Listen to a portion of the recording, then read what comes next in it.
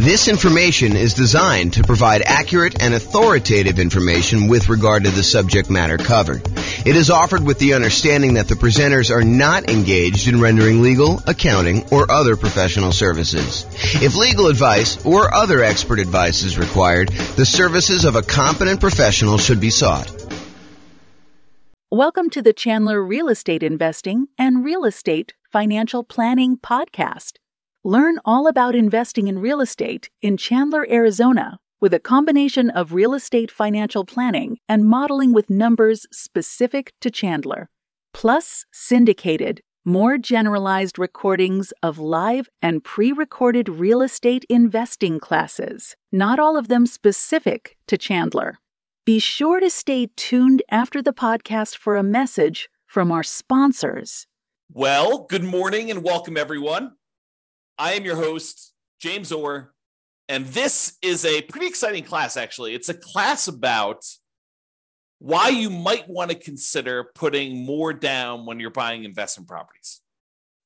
And we're going to talk about it from a couple different perspectives. I guess we'll look at what the overall return you're getting is as you move from 5% down Nomad to 15% down non-owner occupant with PMI to 20% down investor loan with no PMI and 25% down and 30% down and 40% down. And we'll look at just a property I picked out that is going to be definitely different than the properties you're going to see. I mean, your numbers are definitely going to be different than what I'm going to show you, but hopefully you can pull out some of the lessons of looking at this property and see how things generally go. That way, when you run your own property, you'll actually be able to see this, and I'll show you how to run your own so that you can do this, your own analysis on this. So we're going to look at the returns we're getting as we go through these different down payments. And then what I'm going to do, I'm going to show you what the extra return you're getting on that additional down payment is. So we'll look at, hey, look, we're getting this return when we buy it with this financing. When we go from that financing to this financing, we had to add this much extra down payment. And by adding this much extra down payment, we got this amount of extra return. And so we can look at what the extra return is on the extra amount down, and then make a decision as to whether or not we should take that money and invest it in extra down payment. The idea is we could take that money and we could do all these other things with it. So should we take that money and put more down on the rental property to see what the extra return we would get on that money is? So that's what we're going to cover. So first, when I like to look at the returns you're earning on rental properties, I often like to use my return quadrants. It's kind of a visual way for us to look at all the different areas of return you get when you own rental properties, including a total at the center. So the 5 areas that you have return, there's kind of 4 primary ones, and then reserves, which almost everyone except for me forgets to calculate in the return you're getting on your reserves. But you have appreciation, which is the tendency for property values to increase over time. You have cash flow, which is the one I think most people are focused on. Usually this is like your cash on cash return or the amount of cash flow you're getting each month, whether that's positive or negative. It can be both. The next one is debt pay down, how much of the loan you're paying down each month. If you have a free and clear property, there's no debt pay down. But a lot of times when you have a mortgage on a property, you're paying down a certain portion of that loan unless you got an interest-only loan. And so you're making a little bit of a return by paying down a loan each month. And then the last one is the tax benefits you get by owning the rental property. So those are the 4 primary: appreciation, cash flow, debt pay down, and the tax benefits of depreciation, which we often call cash flow from depreciation because it shows up like cash flow by you not having to pay taxes. And then the 5th one is obviously the return you get by having reserves set aside to buy this property. If we're going to use the reserves as part of the denominator, as part of the how much you need to have put down and have in order to invest in the property, then we also need to honor that you probably are getting some type of reserve return on your reserves as well. And that may be, putting it in a savings account, or maybe if you have enough, putting it in the stock market and getting a higher return, which we're not going to talk about in this class because I don't want to get too far off topic, but that's the idea. So when I talk about these kind of returns and the returns you get, I usually talk about it in 3 different sort of like flavors. Number 1 flavor is the return you're getting in dollars. How many dollars did your property go up in value in the year? How many dollars of cash flow did you have that year?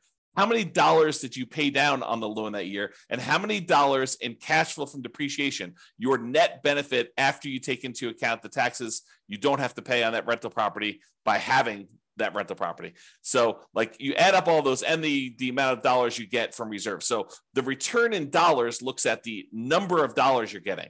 But a lot of times we want to look at how much money you're getting divided by how much you had to invest in order to make that deal happen. So that would be what we call return on investment. So the dollars amount in appreciation you got divided by your total cost to close plus reserve. So the amount of money you had to use for down payment, the amount of money you had to use for your closing costs, any buy downs, anything like that you had on the property, plus any money you have in reserves, that gives us the return we're getting from appreciation. So the dollar amount in appreciation divided by the total amount to close plus your reserves on the bottom, that gives you a kind of like return on investment from appreciation. Do the same thing with cash flow, do the same thing with debt pay down, do the same thing with the tax benefits like cash flow from depreciation, and the same thing for reserves. You get an idea of what the returns are. We can add all those up and you find out what the overall total return was on the initial investment.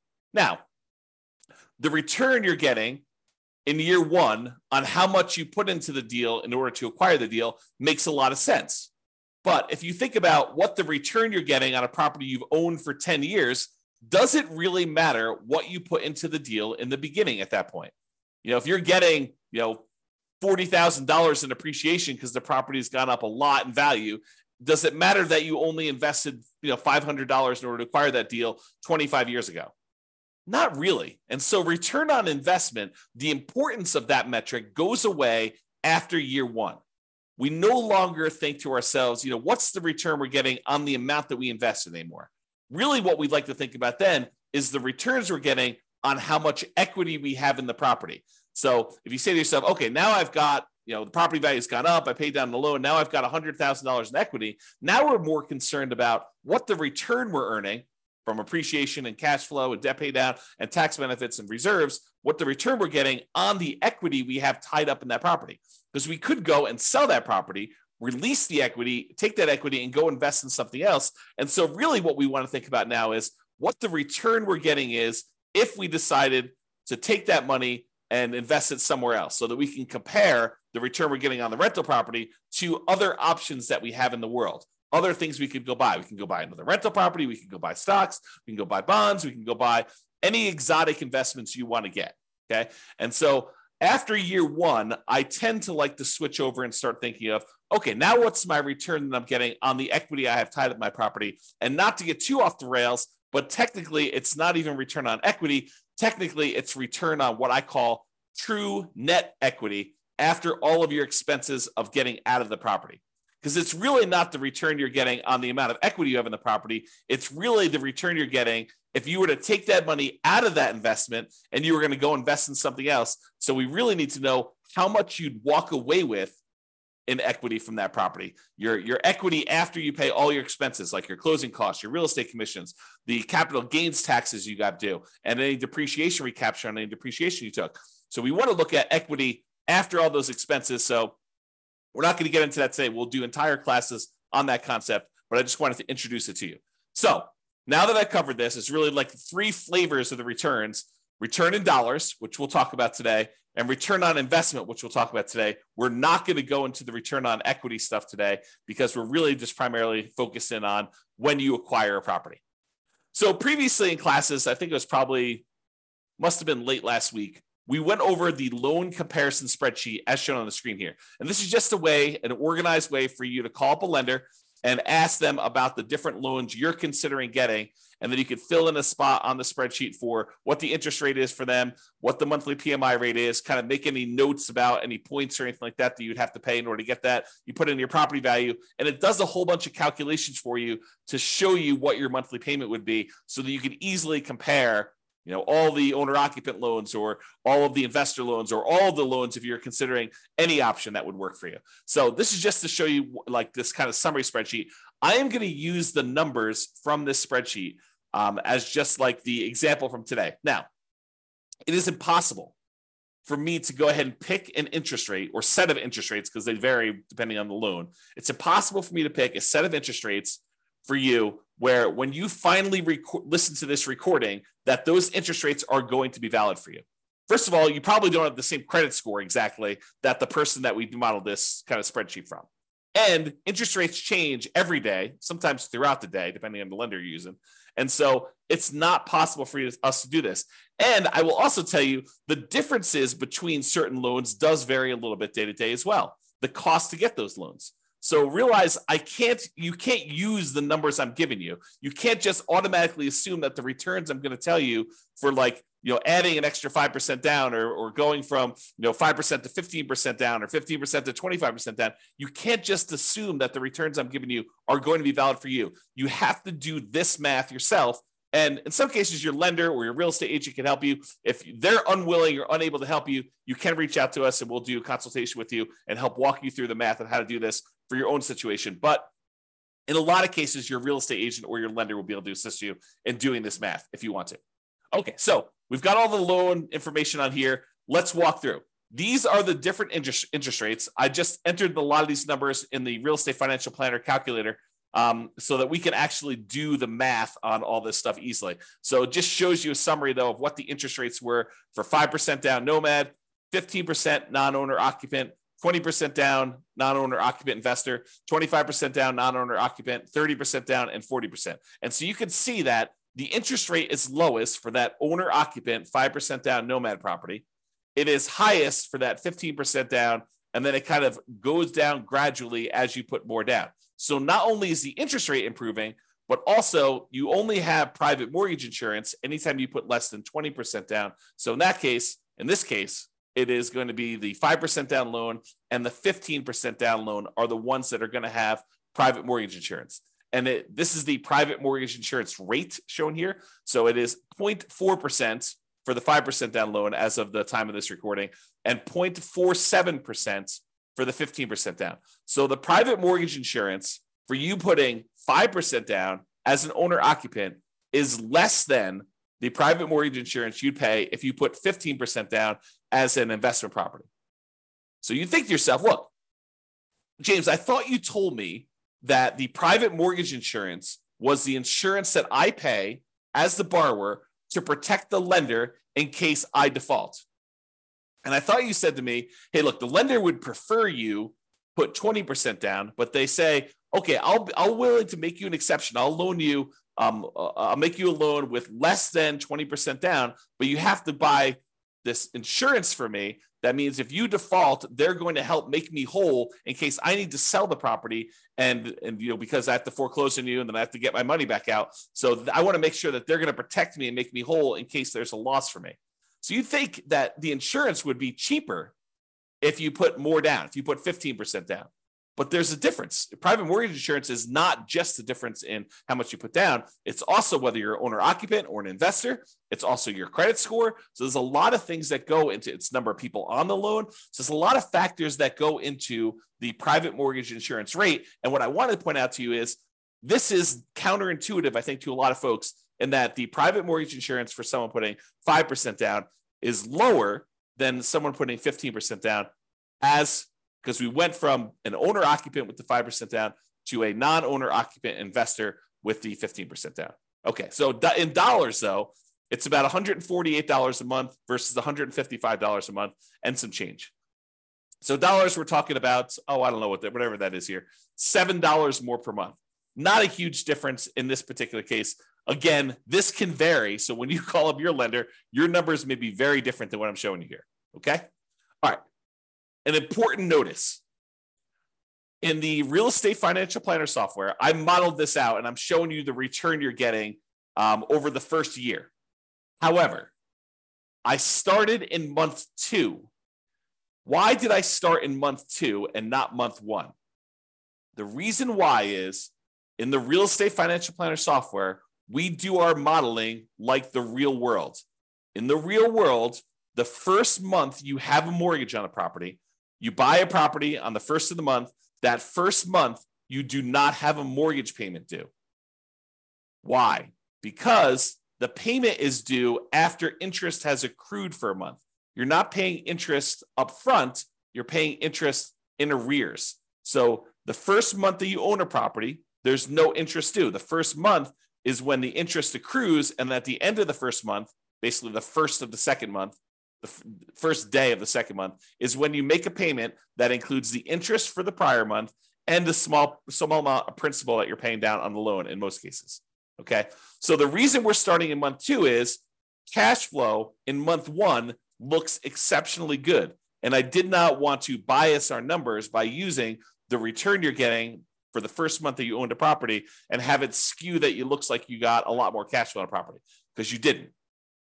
Okay. Even though in reality, when you buy a property, your cash flow, if you buy a property on the first of the month and you rent that thing out right away, then the return you get for that first month is amazing, because it's almost as if you don't have a mortgage that first month. You do, but interest is accruing and you haven't had to make a payment yet. All right. And then after you've owned the property for a month, then you make the payment. Okay. And we'll cover this in future classes because there's some subtlety to this. If you get the loan mid-month and they usually have you prepay interest for a certain amount of time, and then you don't really make a payment until usually more than 30 days later on the first of whatever that next month is. There's some subtlety there, but I'm not going to get into that for today. Okay. So point out, we're not starting in month 1, we're starting in month 2, and we're counting 12 months for month 2.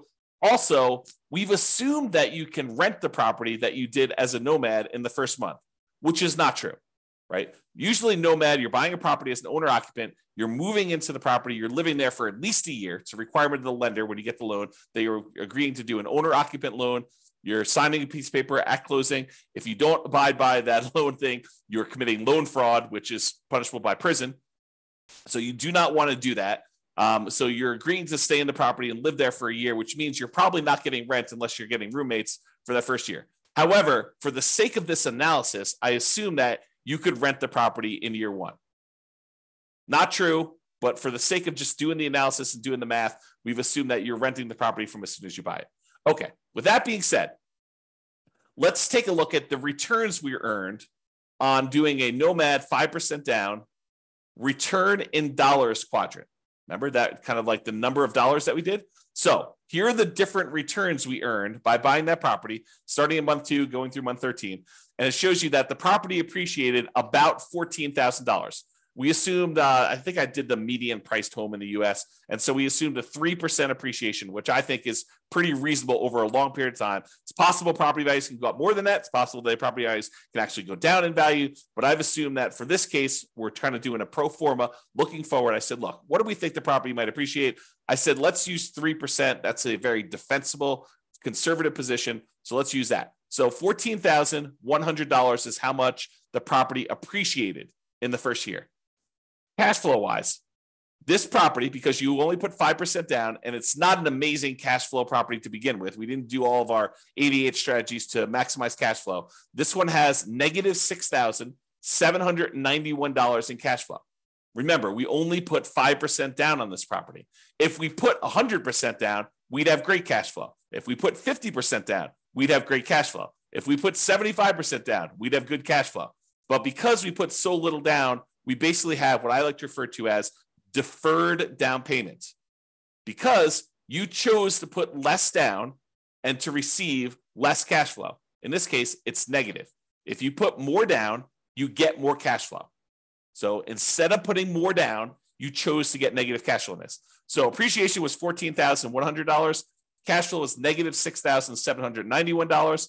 The amount you paid down in the loan in that first 12-month period, technically 1 month later, as I talked about already, is $5,985. So you paid down almost $6,000 on the loan, and the tax benefits you got by owning this property after your taxes, basically this is your net after your tax rate, is $2,168.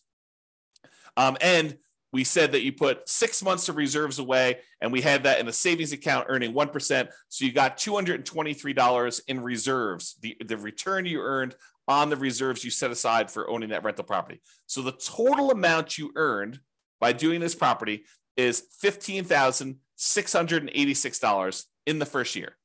That is the return in dollars by owning this particular property. Now, what if we took those dollar amounts and we divided through by the total amount you had to close plus basically any reserves you have there? So we're looking at the total return you've earned in dollars divided by the total amount you had to close plus any reserves. And so for appreciation, we earned 28.01% return on our money in that first year. I'll repeat that. 28% return on our money in the first year. That's because we only put 5% down and the property went up 3% in value.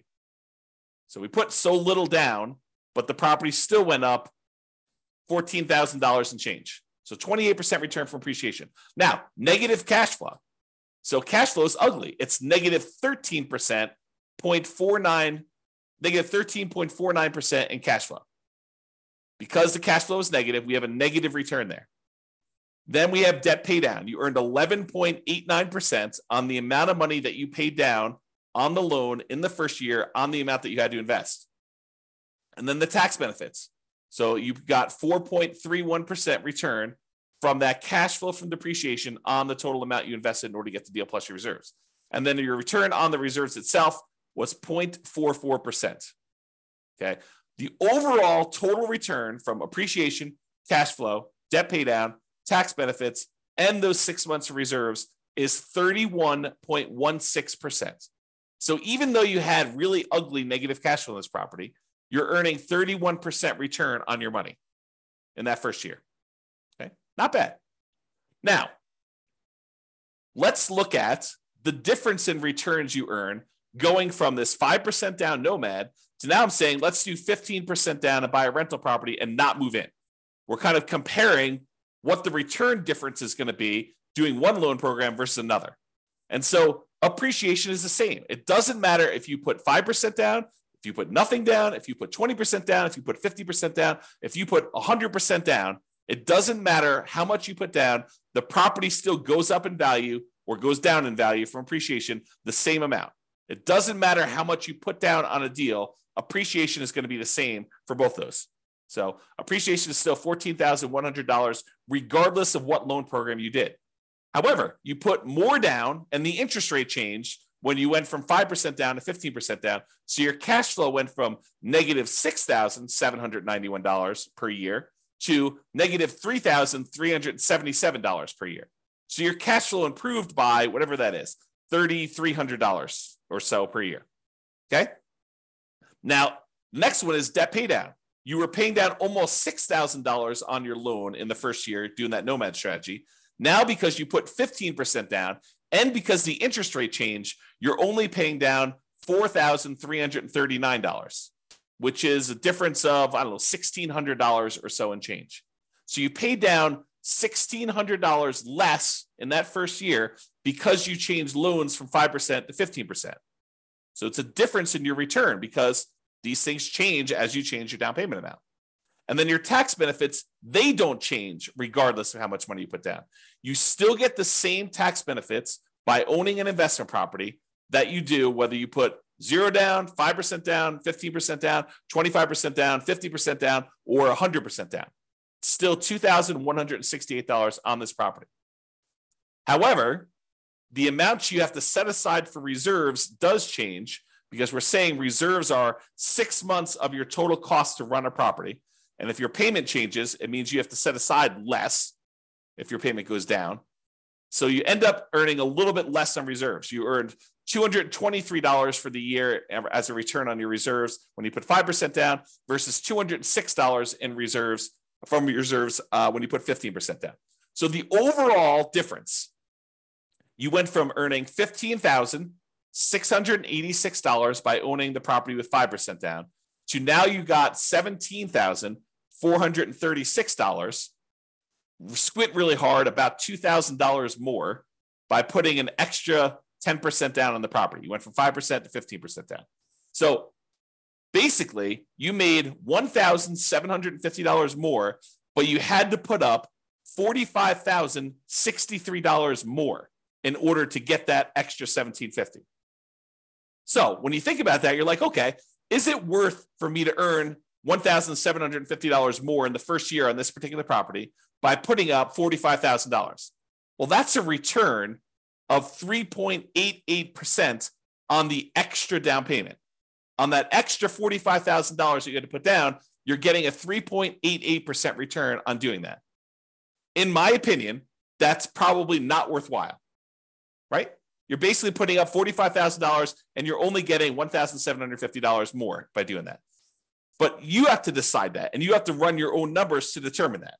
Okay. So this is the math we're going to do. We're going to say, look, what's the return we're earning in total from doing, this particular property with this financing? What's the return by doing different financing on the same property? And then we're going to say, how much more did I have to put down on that? And how much more did I earn by putting that down? And we're going to determine, should we put that extra amount down or not? You get to decide. Okay. So now we're going to look at the difference in return amounts. So before, we were earning 31.16% total return from appreciation and cash flow and debt pay down, the tax benefits, and on the reserves. So when we did the Nomad strategy, we were earning a 31.16% return on that first year on the total amount of money we had to put into the deal, including reserves. Now, when we put 15% down, we're earning 18.28% return. A lot less. Not quite half as much, but a little bit less than half as much. So your overall return on investment decreased from 31% to 18% by putting more down. Now your cash flow improved, but it's still slightly negative. Because I think a lot of folks are really focusing on this cash flow number. They're like, look, it's cash flow, it's cash flow, it's cash flow, especially when it's harder to do cash flow in our current marketplace. Prices are way up, interest rates are way up, rents are up, but they're not quite as much up to counteract both those high prices and those higher interest rates. But they're really focusing on cash flow. And yeah, cash flow does improve when you go from 5% down to 15% down, but your return gets cut significantly overall. You're much less leverage, also much less risky. If you measure risk as, different things like your resiliency to changes in rent, or your resiliency to changes in prices, or the amount of reserves you have set aside, or your debt load to your net worth, or your debt load to your liquidity, like all of those different measures of risk, when you put less down, those tend to get better. So less risky. All right. So I've gone through the first one a little slower. Now let's just summarize what's happening on all of these. So if you look at the other one, we were doing $15,686 was the return. We earned on Nomad $17,436 on the 15% down. You'll see that's these numbers here. So when we do the Nomad strategy, that's this one. That's $15,686 total. The one where we put 15% down is $17,436. Then this is the one for 20%, 25%, 30%, and 40%. And all of these bars show you the breakdown. So it's $14,100 for appreciation for each of the individual properties. It just summarizes all of them for you. And then this is, the red one is the debt pay down. So almost $6,000 in debt pay down on that Nomad one, $4,300 on the 15% down, about $4,000 on the 20%, a little less than $4,000 on the 25%, about $3,700 and change on the 30% down, and about $3,300 and change on the 40% down. So you can see the amount of debt pay down is decreasing over time. The cash flow number was really negative when we did Nomad, less negative, but still significantly negative when we did the 15% down. It's slightly positive, $288 for the year, about, I don't know, whatever that is, $24 or so per month for the year when you put 20% down. So basically it's almost break even if you look at it this way when you do the 20% down. Then you get some positive cash flow when you go to 25% down. That's probably $200 a month. Then it increases a lot more for 30% down and a lot more for 40% down. So you can see the cash flow changes. And then the amount you get in cash flow from depreciation, the tax benefits, is the same. Okay. So you can see how these returns vary. Now what we're going to do is we're going to look at the returns we're earning, the dollar amounts, on how much we had to put into the deal in order to buy it, including total cost to close and the reserves. That's what we're going to do next. Same chart, but the numbers are going to now change from the dollar amount of returns, return in dollars quadrant, to now the return on investment quadrant. Okay, that's this.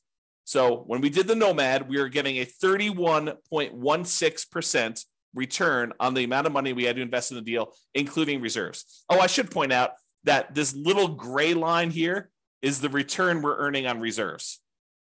It's just so small compared to everything else that it doesn't even show up on the chart. Okay, but you can sort of see it here. It shows up a little bit on this one, but overall, it's a really small change in your return, but it does impact your other returns, right? Because the amount of money we're earning, we now need to divide by not only the total cost to close, But in addition to that, those 6 months of reserves. So if you're used to seeing significantly higher numbers for your returns, you may be saying, James, these returns are like horrible. Well, part of the reason they're horrible is because in order for you to prudently invest in real estate, you should have reserves for your rental properties. And if you don't, you're doing it wrong. And if you don't include that in your calculation, you're also doing your calculations wrong. Thinking about the return you're earning on a rental property and not taking into account that you really do have to have, not optional, but have to have reserves set aside in order to prudently own that property is not appropriate. It's silly. So now when you go and you say, okay, this is how much return I'm earning, now I need to divide by either my equity or the total amount to close and also the reserves I have on that property as well. Okay, so now that it's on the denominator, that makes your return look overall less. It suppresses your return. It kind of like slows it. It drags it down because now you also have to take into account those reserves when you do that. Okay, so the return you're getting if you put 15% down is 18.28. The return you're getting when you put 20% down is 17.81. The return you're getting when you put 25% down is 16.37.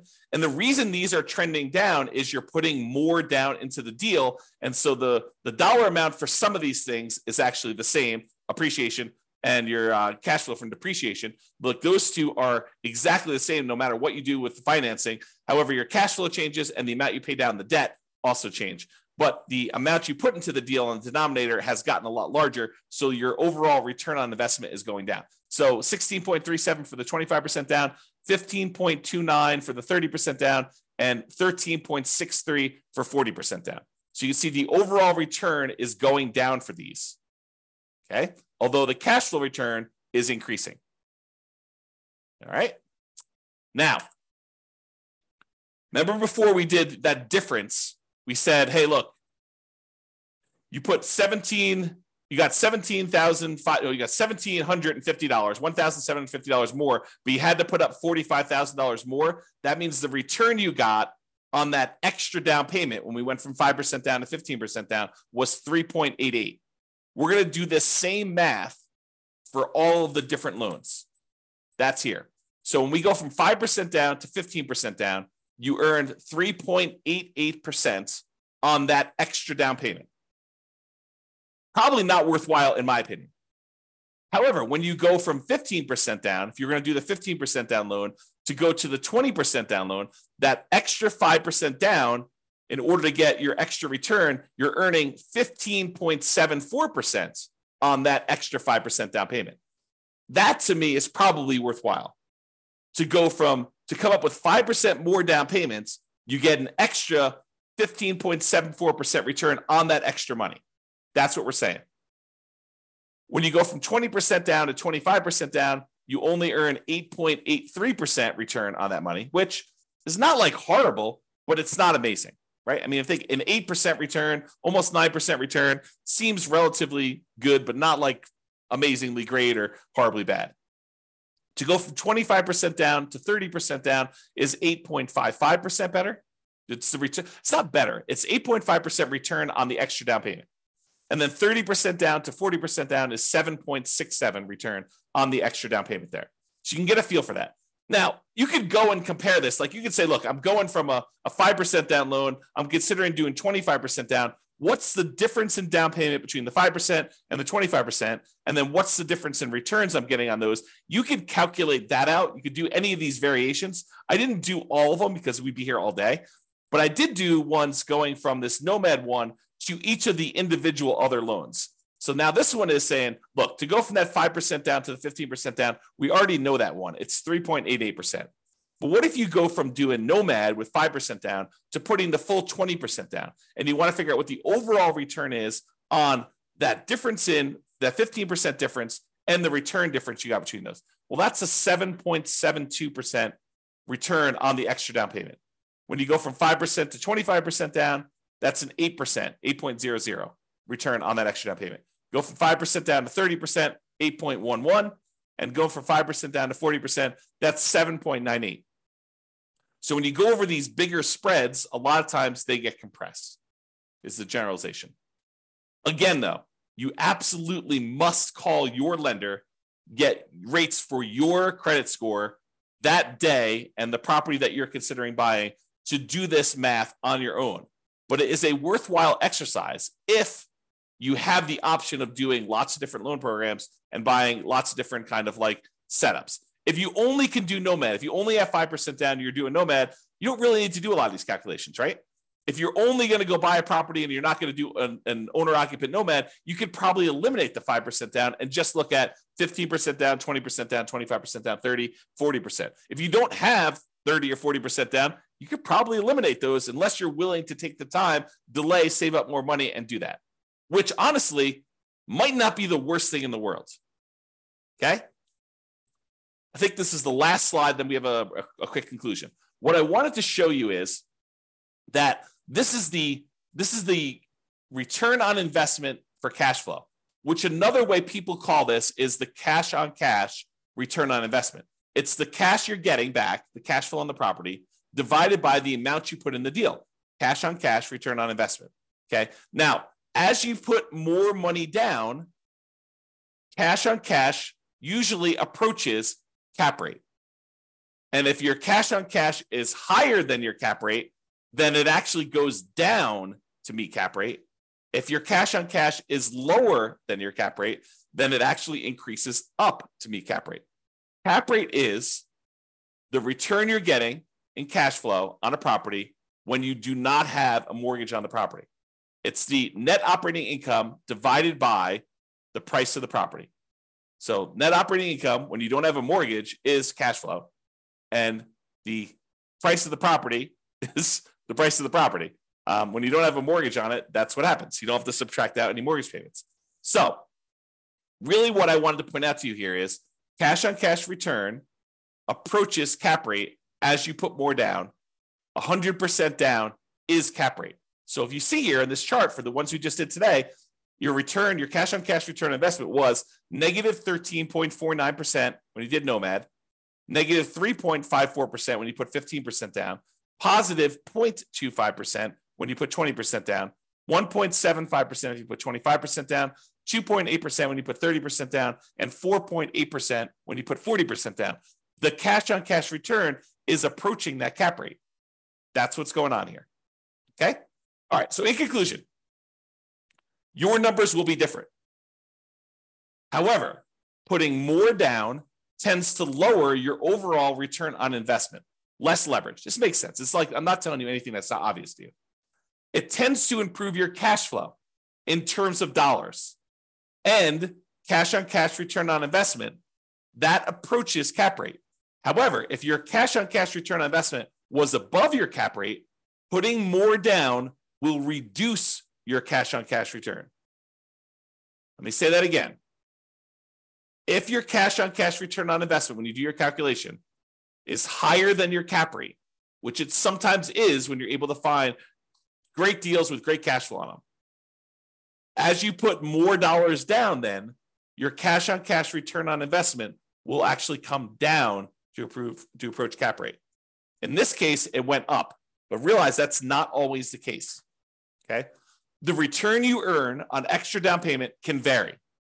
You'll need to run your own numbers using your property, your mortgage interest rates with your credit score. And then once you run your math, you can decide if the return you're getting by putting more down is desirable to you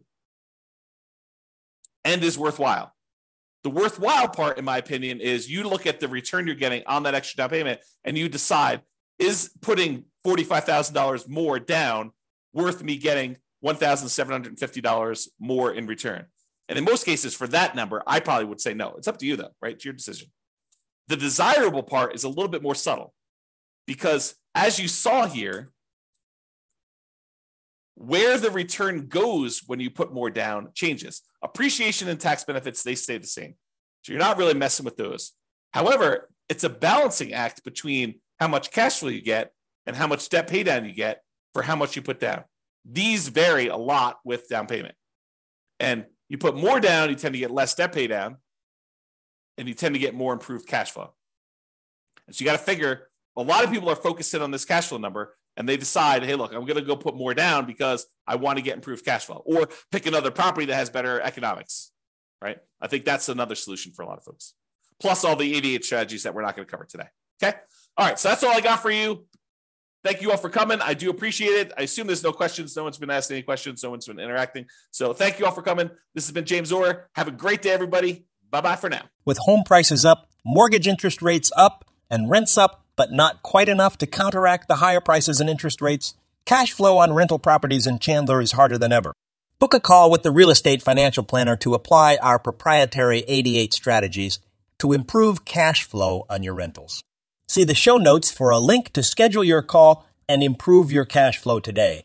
If you're a real estate agent, lender, or professional in Chandler that wants to help our real estate investor listeners, consider reaching out to learn about collaboration opportunities with this podcast. We'd love to add more value to our listeners by having you assist our investors buy, sell, and finance their real estate investments. See the show notes to schedule a call to discuss collaboration opportunities.